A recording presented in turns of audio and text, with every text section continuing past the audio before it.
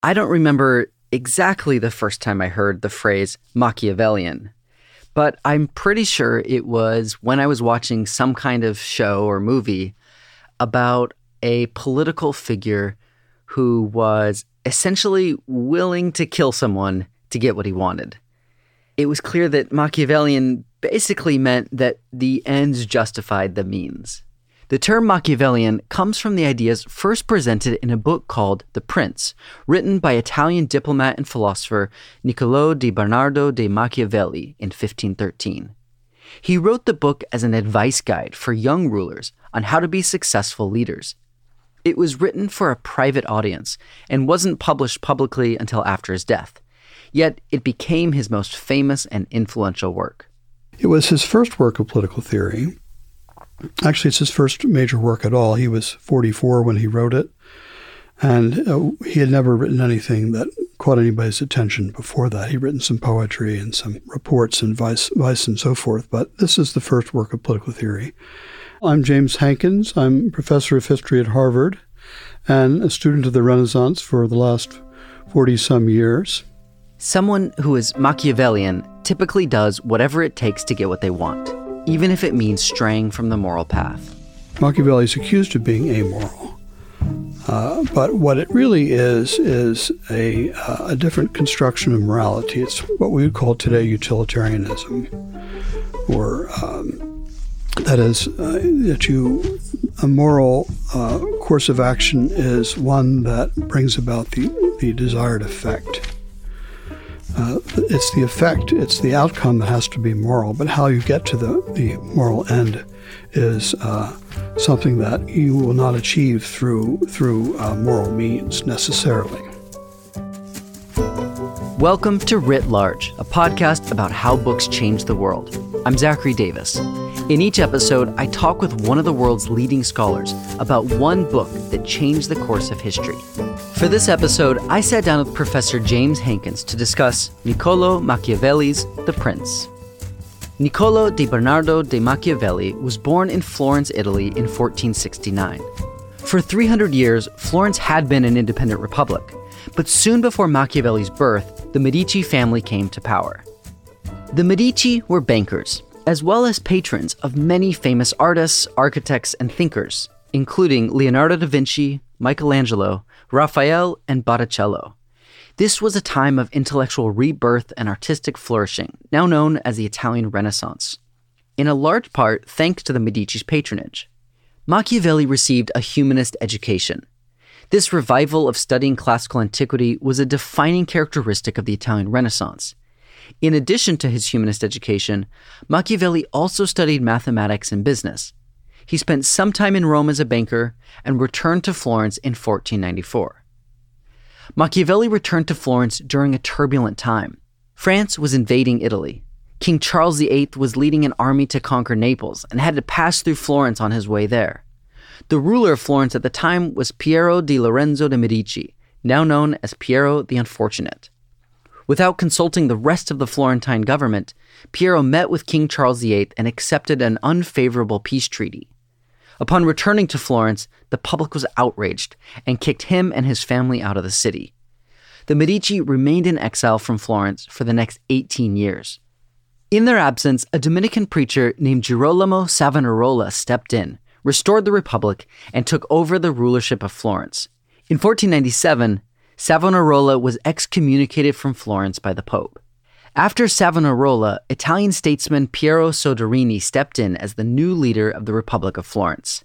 It was during this time that Machiavelli got involved in the Florentine government. He was what's called the second chancellor of Florence, which meant he was like the assistant secretary of state. But the secretary of state was a man named Adriani. He's a classical humanist, former professor in the university. He had gout, and he couldn't move around too much. Machiavelli is always being sent off.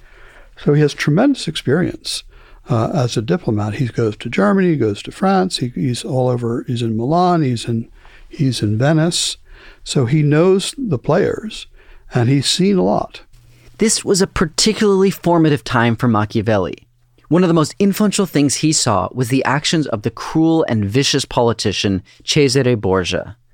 Borgia was a politician in northern Italy. He was planning a conquest of Tuscany, and the Florentine government wanted to keep an eye on him. So they send out Machiavelli, as part diplomat, part spy, to see what's going on with Cesare Borgia. And Cesare Borgia, at first, Machiavelli is absolutely revolted because he's a typical Florentine early in his career. And he says, Borgia doesn't think, he doesn't talk, he just does. And Borgia, does all these incredibly immoral things, and Machiavelli is still worrying about that sort of thing. But after a while, he starts to admire Cesare Borgia and say, this guy really gets results, right? It's unorthodox. If this were happening in Florence, we'd have, a debate about what to do that went on for months, and then we couldn't make up our mind. But this guy just makes up his mind in an instant, and he does it, and it works. So he really admires action and instant decision. Witnessing Borgia's tactics firsthand was a turning point for Machiavelli. He began to formulate new theories on how one should rule over a society. Meanwhile, the Medici family had made their way back into Florence, regained power, and once again ended the Republic. While they were in exile, Machiavelli was working under the rulership of Piero Soderini, who was for the Republic of Florence. This didn't sit well with the Medici family, and after about a year, they falsely accused Machiavelli of trying to restore the Republic. They felt he was too close with Soderini and a potential threat to the Medici dynasty. Machiavelli was publicly denounced in the streets. There was a town crier who went around on horseback saying Machiavelli is considered a treasonous man. He was taken into custody. He was tortured, as people were in those days, and eventually let go and sent into exile, or not very far into exile, but into exile. He was not allowed to come back to the city, let's put it that way. So Machiavelli moved into his family's estate just outside the city. He spent his days studying and writing political treatises, but he wanted, more than anything, to return to politics. To smooth over relations with the Medici, he decided to write a book for the rulers of Florence. The book was based on a type of book called Mirrors for Princes. That's the genre. It's called a Mirror of Prince. And the Mirror of Prince basically tells the ruler how to acquire the virtues that will enable him to run a state well. Mirrors for Princes were a genre of political writing written from the early Middle Ages through the Renaissance. It was something of an instructional manual for new kings and rulers.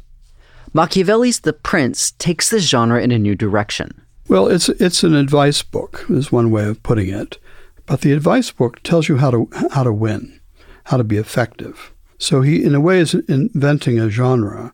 There's a long, big literature about the relationship between Machiavelli's Prince and other earlier Mirrors of Princes, but he's doing something that's very original. One difference between Machiavelli's work and earlier Mirrors of Princes was the language. It's written in Italian, which is an important point because most of these Mirrors of Princes I talked about, these how-to books, how to be a great prince, that was written by the humanists, they're all written in Latin. And the Medici princes could both read Latin. They were educated well, but nevertheless, he didn't want them struggling over irregular verbs, right? He wanted them to be able to read this. And it's a very powerful treatise. It's not actually much classical stuff in it. Typically a Mirror of Princes would be constantly bringing up classical examples, Greeks and Romans and Scipio and Pompey and Caesar, and they would be drawing lessons from their behavior. But Machiavelli does not spend much time on that. Instead, he focuses on recent history. He's writing in Italian, and it's got a patina of classical knowledge, but it's also constantly pulling out the rug from the classics. The Renaissance was in part a return to the classics. The teachings of ancient Greek philosophers such as Plato and Aristotle were brought back into the education system, and people were schooled in the humanist way of thinking. But Machiavelli, who also had this education, thought this made for bad leaders. So what was the view before that Machiavelli seemed to be departing from? Well, if you look at the ancient philosophers, Plato and Aristotle and the Stoics, or the chief schools, which were tremendously influential for the rest of Western civilization, still influential today. There was a belief that the laws of nature and the laws of morality were really the same thing. For the ancient philosophers, the laws of nature didn't mean gravity and thermodynamics. It meant the core virtues that they believed all humans should live by. The idea is that the laws of nature and the laws of morality are aligned so that the virtues, the traditional virtues, are essentially nature's directions for how to live a happy life. And if you don't live the virtues, you're going to make yourself miserable. And that is what Machiavelli challenges. He's not the first person to challenge it. In world history, there are other political thinkers in India and ancient China who make similar moves. But in the Western tradition, he's really the first person to say that's simply not the case, right? That if any political leader who consistently follows the rules of morality will not be successful. For Machiavelli, success means getting what you want. In fact, Machiavelli goes further, and he says, if you consistently apply the rules of morality, you will fail as a prince, right? That there is no way you can succeed. The famous quotation, which is really the heart of his thinking, and that which sounds most plausible to moderns, is in chapter 15 of The Prince, where he says that the man who will take a vow of goodness in all things must necessarily come to grief among so many who are not good, right? So don't be a sucker. It's really, you could translate it that way very loosely. Don't be a sucker. Nobody else is obeying the rules. If you obey the rules, you'll end up trampled underfoot by all the people who are looking out for themselves. But this is a key point about Machiavelli, that he separates ethics and politics. He thinks that politics operates on different rules. And he says if you try to act according to moral rules, you will be a failure. In The Prince, Machiavelli stresses the importance of being a ruler who is a strong military leader. He's living in a period when Italy is being conquered by foreign countries. In 1494, the most famous event in Renaissance history was the French coming into Italy and conquering the whole place in about 6 months. So he thinks we have to be tough now and forget about all this literature stuff. Forget about, being good Christians. Let's be strong. Let's be effective political leaders. Let's have a citizen militia like the Romans did, citizen armies like the Romans did, and be able to defend ourselves, right? That's his primary objective, to create an Italy, and especially a Florence, that's strong, can stand up to invaders. So he's a great believer in military strength, and you really kind of can't understand what Machiavelli is doing in The Prince unless you understand his objective is to have strong princes, right? Mostly he's talking about recent history and what has worked and what hasn't worked in recent history. So he talks a lot about his own experiences as a man of state. And that is what he's offering the Medici. He says, I have this experience. Not only do I have this experience, I've seen it with my own eyes and I've thought about it, and I have a different understanding of what works. So you guys, Lorenzo and Giuliano, you have been taught by your teachers, your humanist teachers, to be virtuous, and I'm going to tell you how it really works. That's the message of The Prince, right? And he has these marvelous examples, which are also terrifying examples, of how princes have behaved in the past very badly, but been successful as a result. Machiavelli is building theories of ruling based on what he has witnessed firsthand. That's what The Prince is about. It starts off in this very theoretical way. He talks about the forms of government, and then he goes into particular examples of things the prince should do and should not do. He's trying to be theoretical at the beginning, but he says really there are only two forms of government. There's republics and there's princes. There's one-man rule and there's power sharing. He doesn't even think about the possibility of democratic government because he knows that all government's oligarchical, right? He has an understanding that it's always some people ruling other people. So he starts off with that, and then he tries to work through all the possibilities. Machiavelli's mode of analysis is what we would call a decision tree today. And he's presenting his case to the Medici, and he says, well, how should you behave in a variety of situations? Suppose you conquer a state with your own arms. You can do one set of things. If there's a revolution and you have restored a oligarchy, there's another set of things you can do.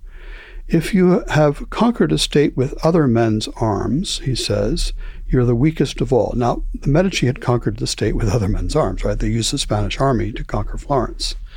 So then Machiavelli talks about what they should do, given the fact that they're essentially extremely weak. They don't have their own armies. They have other people's armies, and they depend on mercenary pay, and how you can win the hearts of the locals.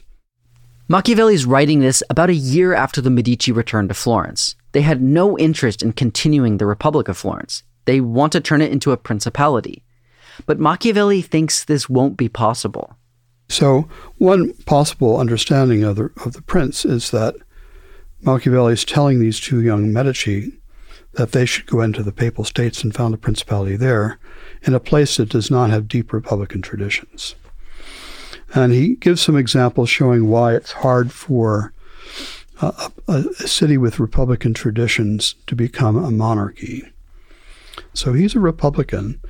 He still has those loyalties, but he also wants to impress the Medici with his tremendous insight into how to run a state.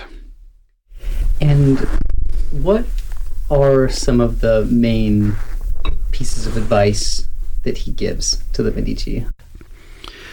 Well, he plays with this famous question in Cicero's book on duties, which is a book that everybody had read in the Renaissance, right? So everybody knows this famous passage where Cicero asks, is it better to be loved than feared? And Cicero is a Stoic, and he's taking the view that it's better to be loved than feared, because that rulers who are feared don't attract loyalty the way rulers that are loved are. So how do you become a loved ruler? Well, you don't use coercion. You try to be virtuous. You try to set an example of justice. And the more just and virtuous you are as a ruler, the less you have to be feared, the less you have to fear, and the more you are loved. So the message of Cicero's is be a good ruler, be just, be merciful, be temperate, and you will be able to rule effortlessly without coercion. People will look up to you and say, I'm so glad we have you as our ruler. They will not want anybody else for their ruler. So Machiavelli's view of this is very typically Machiavellian, that sometimes you want to be feared, sometimes you want to be loved. You can't make hard and fast rules. This is not moral philosophy. This is not strategy. It's tactics. That morality is tactical. It's never strategic for Machiavelli. Meaning that you can't consistently be moral and expect to succeed. But what you really don't want to be is hated, right? Hate is not what you want. And that's the real mistake that tyrants make. Because the prince is not a tyrant, right? This is one of the important points to understand about Machiavelli's prince. Because many people think that the prince is just a synonym for tyrant, and that's not what Machiavelli thinks. Machiavelli generally thinks that a tyrant is someone who's stupid, who just tries to satisfy themselves all the time, who uses their power for their personal gain, and doesn't have any careful thought about how you keep power. And tyrants usually don't last very long, and they make themselves hated because they abuse their power to satisfy their own desires. What you want is a prince, and the prince is someone who will most of the time be good, okay? Because good works most of the time. And you certainly don't want people thinking you're evil, because that will make you hated. But at certain times you have to do evil. And then you do it very quickly, and you can either do it secretly, which is a form of fraud, or you can do it extremely publicly. But then what you have to do is snap back into the typical attitudes of the moral prince, right? So you have to scare the hell out of people, basically, to make them realize that what you're capable of. But then you go back to being moral and acting in your normal role, and then people are reassured. But they're also having in the back of their mind what that guy can do if you get on the wrong side of him, right? So it's a very strategic use of evil. What's the immediate reception to this work as it eventually gets published and spread among, I suppose, the other courts of Italy and Europe? And what's the story you would tell about its enduring influence on Western government life and Western politics, Western culture? Other people in his immediate circle read the manuscript copy of The Prince, and that's how eventually it made its way into print. One of his followers had it printed after his death.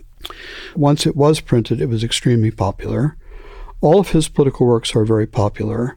I think he is up there with Aristotle as one of the two most popular political authors of the 16th century, and his influence continues into the 17th century and 18th century. He's read by Frederick the Great in the 18th century. His motto, toujours l'audace, right? Always be audacious, is really a kind of Machiavellian slogan. And he's read by the founding fathers. He's read, of course, in modern times as a kind of self-help book for politicians. So he's very popular. He was also considered an immoral writer right from the beginning.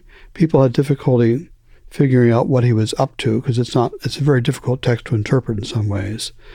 There were people like Cardinal Pole who thought that the work was a poison pill, that Machiavelli hated the Medici. He wanted them to follow his advice so that they would fail.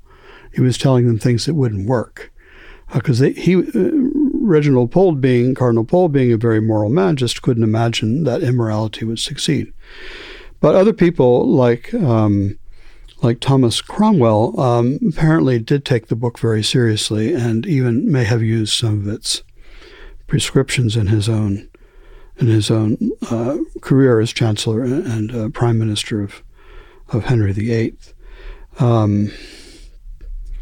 So the book was eventually put on the list of prohibited books, which didn't really prevent its circulation very, very much. It was translated into many, many languages. It was translated into Latin. So taking the road that Machiavelli himself didn't go. There's also a tradition called the Arcana Imperii, the secrets of empire, where you whispered in the ear of your ruler that certain things had to be done. And they weren't strictly moral things, but if you wanted to keep yourself in power, you wanted to keep your state from collapsing, you had to do those things. So it was Machiavellian advice, but hidden, as it were, or whispered in quiet in the ear of the prince. It's not something you will want to trumpet anywhere. So Machiavelli becomes a major influence in Anglo-American political theory and also in European political theory, much less in European political theory than Anglo-American. And he's read by the English Republicans of the 17th century and American Republicans of the 18th century. He's read as someone who understands the way states work, and he's read as an advocate of a strong executive, especially by the American founders.